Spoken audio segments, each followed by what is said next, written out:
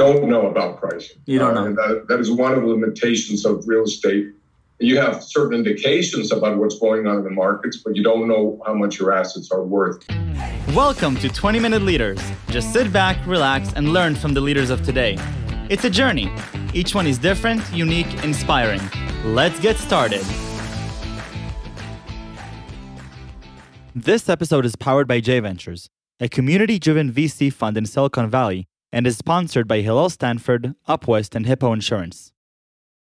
Our guest for episode 142 is none other than Sandor Valner, the CEO of Network Bankers. Sandor is the CEO of Network Bankers, a tech-enabled investment bank matching capital providers and capital users through a global network of over 30,000 CEOs. Through the founding and leading of 2 successful investment banking businesses and a real estate managing group, as well as board member of publicly traded companies, he led the advisory process on over $20 billion of mergers and acquisitions. Sandor holds an MBA from Stanford Business School and a master's in AI from Stanford. Sandor Valner, thank you so much for joining me on 20-Minute Leaders.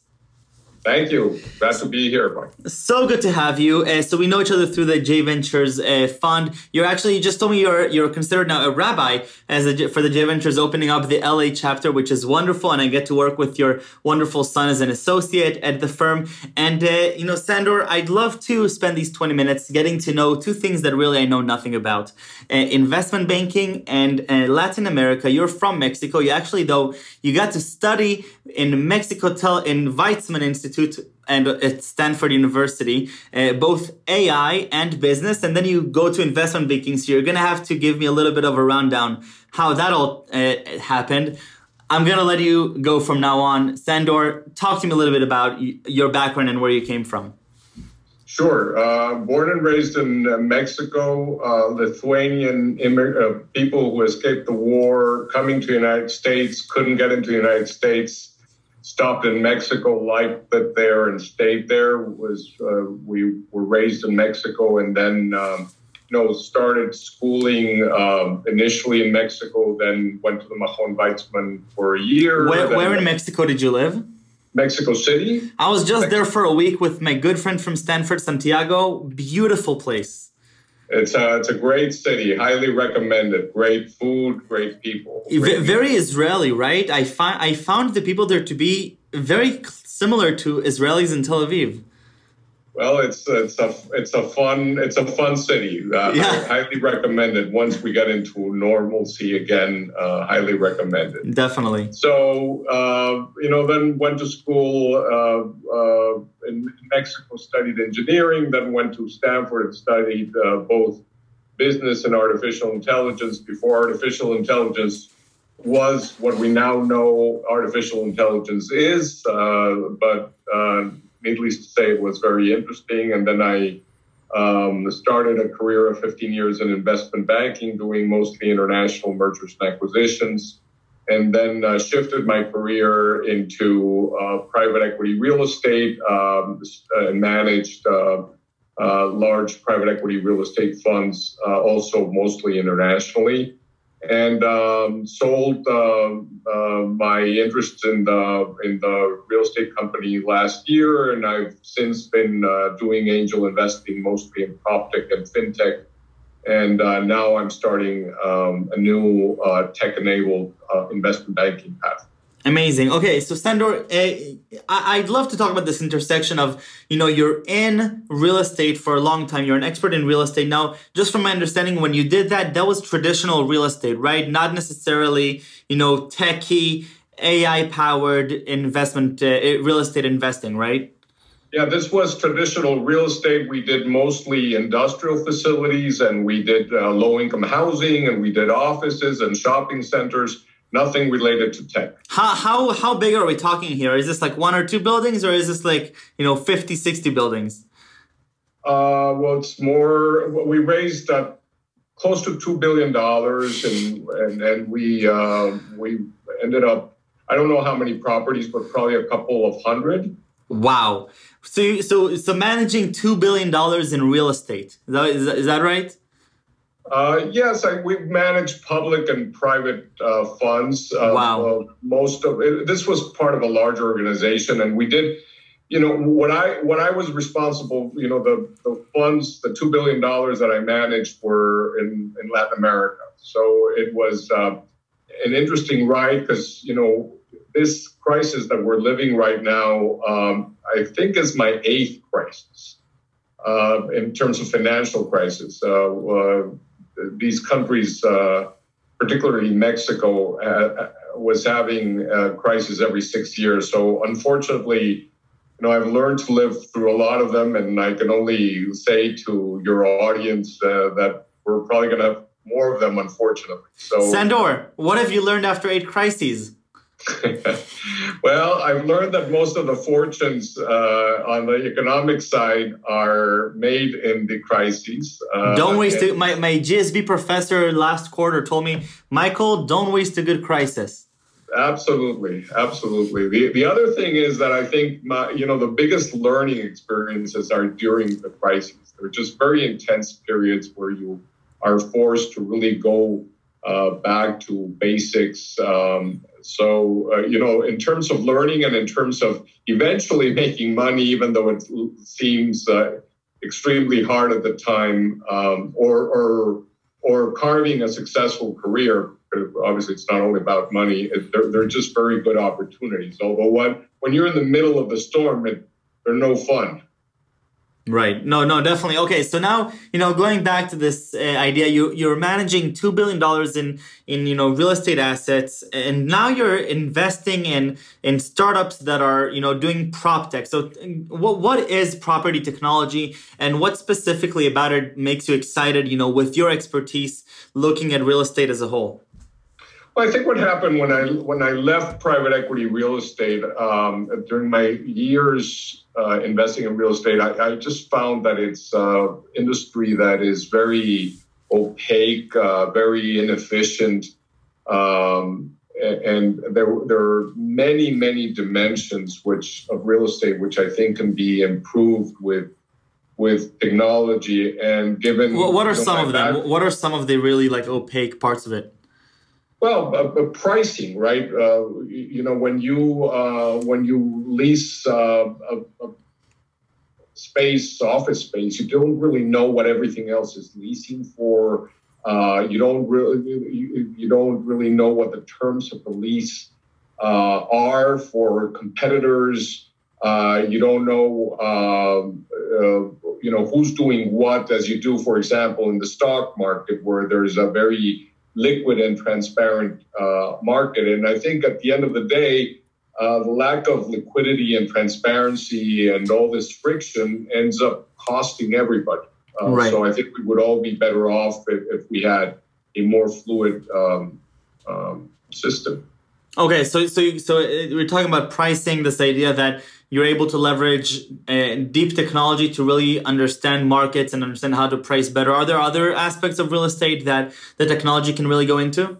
Many. For example, I'm an investor in a company that is looking to disrupt the construction management industry. And the construction management, you've got architects, engineers, the owners, the bankers, the accountants, the contractors, everyone interacting, and they don't interact in a single platform. So everybody speaks different languages. Decisions take forever. There are a lot of inefficiencies. We're trying to build a company that will, it's a collaboration tool where everybody can share information real time and increase efficiencies in construction. Right. Actually, this year, 2 friends of mine from the GSB were working on a product where they came with the hypothesis that they can look at email conversations between contractors, architects, and builders and find and predict how much the project is going to be delayed, so that they can warn in advance. Because usually a delay means more money, right? I haven't done construction myself, but from my understanding, a delay means money. And so if you can predict ahead of time that there's poor communication and therefore a delay is going to come about, you can actually save quite a bit of money. And I think more importantly, you're going to save quite a bit of headache for all parties. Please ask your friends to give me a call, because we're trying to build really a platform to do exactly that, to predict delays, avoid delays, and cost overruns. I'm going to because I actually believe that one of the founders, she did her PhD on this, and she actually already had something working. So something positive already came out of this talk. But Sandor, back to you. You're dealing with this. You're also part of J Ventures. Why go into real estate in the first place? What got you excited about real estate, and why real estate in Mexico? Whether the U.S., Europe, Israel. Why Mexico?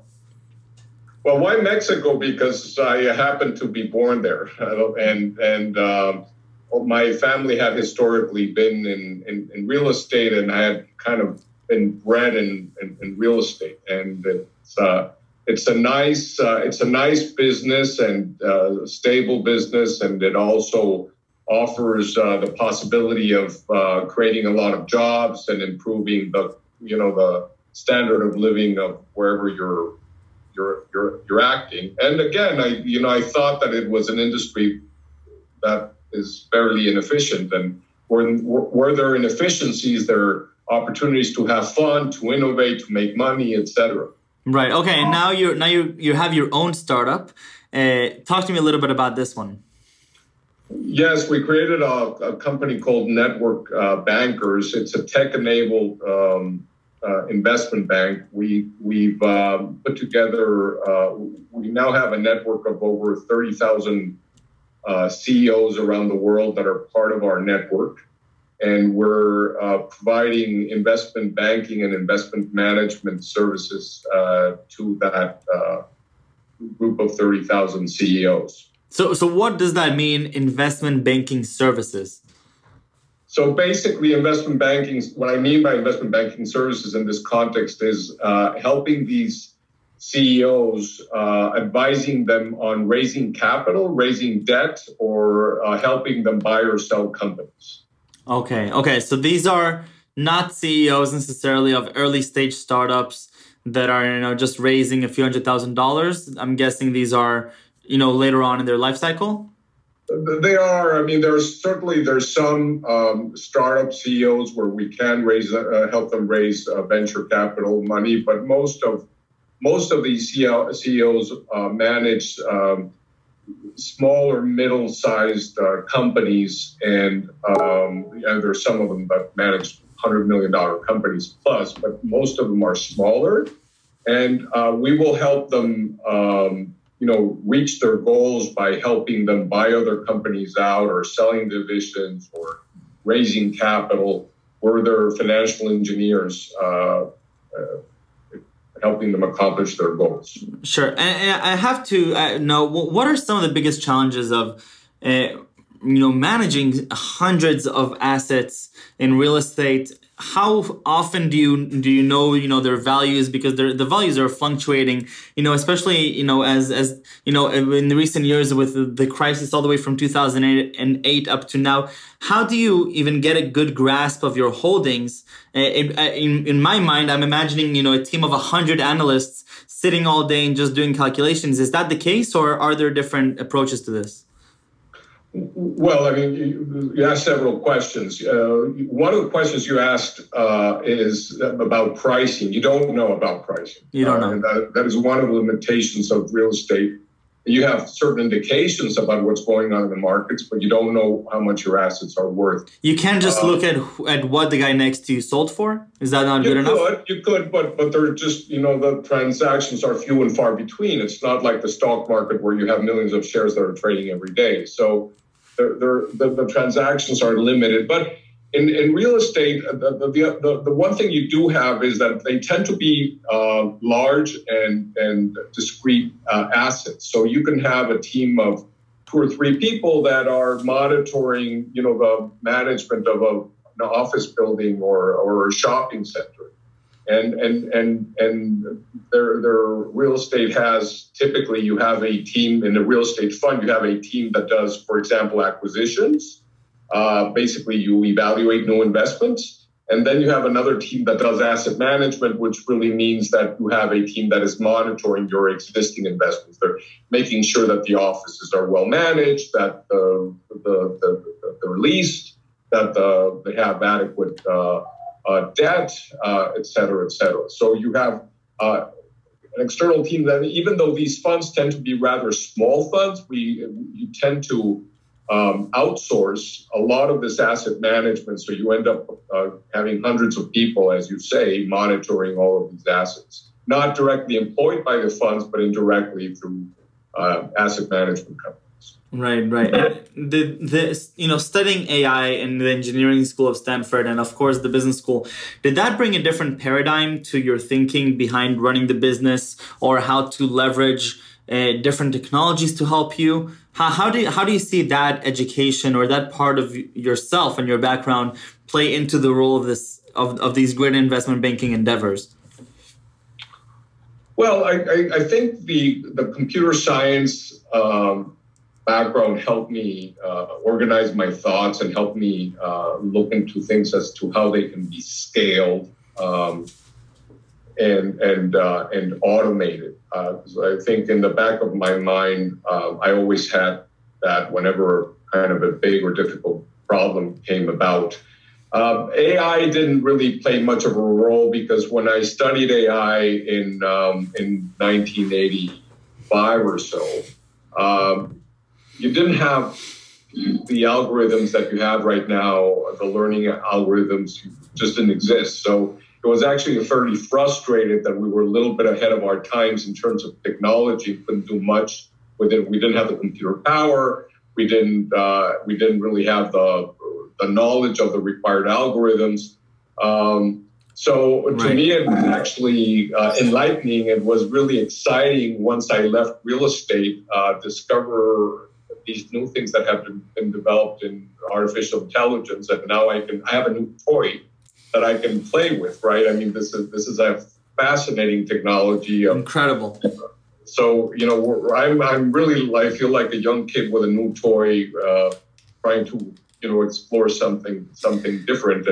And going back to the beginning of the conversation, trying to piece all of the different parts of my career into something that makes sense, which probably never will make sense. But, it's an interesting jigsaw puzzle that you assemble throughout your career. But it's been a lot of fun. No, definitely. I go into our computer vision course website, the notorious CS231N. It's the master's, it's the graduate school class for convolutional neural networks for computer vision. And the first thing that you see on the website is a neural network that is able to take an image and classify it. And it's running on the browser. And I can just imagine, to me coming in as a new student and seeing this fresh and having all the tools at my disposal with a few lines of code and my own personal computer, whether it's amazing or whether it's crappy, I can still run all those algorithms, even, on my phone.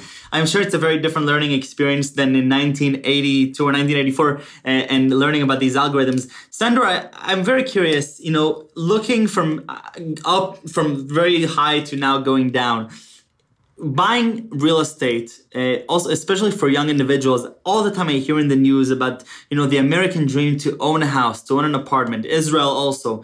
People my age are constantly thinking about, okay, when am I finally going to be able to make my first real estate investment? What is your take on this? Is this a rational thing to do as a young person, to go and run after a real estate investment? Is it better in your mind to put it somewhere else, or is it just like a sexy fad, or is there a real meaning behind it? Well, I think you have to go back to basics. Real estate has been a relatively stable asset. It doesn't mean that it's not has its risks, but as long as you don't have a lot of leverage of debt on it, it's a fairly stable asset. But going back to basics, I mean, one of the things that these crises teach you is that you should save. Right? You really should save for a rainy day because you don't really know when we're going to be quarantined or when there's going to be a slowdown or when you're going to lose your job, etc. Second thing you learn is that you really need to diversify your assets. So if you're going to be invested in real estate, that's great. But, I don't think anyone should have, 99% of their assets in real estate, even though I love real estate, right? I mean, you should diversify. Why? Because, you shouldn't have all your eggs in one basket. You should have it in a few baskets because things happen. Right. But all in all, real estate, one, as an investment is stable. It certainly plays a role. But more importantly, it's your house, right? So, you use it and you should enjoy it. And fortunately, in this country, which, by the way, is not the case in most countries in the world, the loan rates, the interest rates are so low that a lot of people can afford buying houses, even if they're small at the beginning. This is not the case in many countries. Right. Unfortunately, these crises make houses less affordable, so it's tougher. But this is a tough time, but we're going to have better times as well. So be patient. 100%, 100%. Sandor, I want to thank you again for this time and for all the great insights. Before we leave, I have to put you on the spot and ask you my favorite question, which is 3 words that you would use to describe yourself, or that your GSB classmates would use to describe you, or your partners. 3 words to describe, it's a good life. It's a good life. Well, it's 4.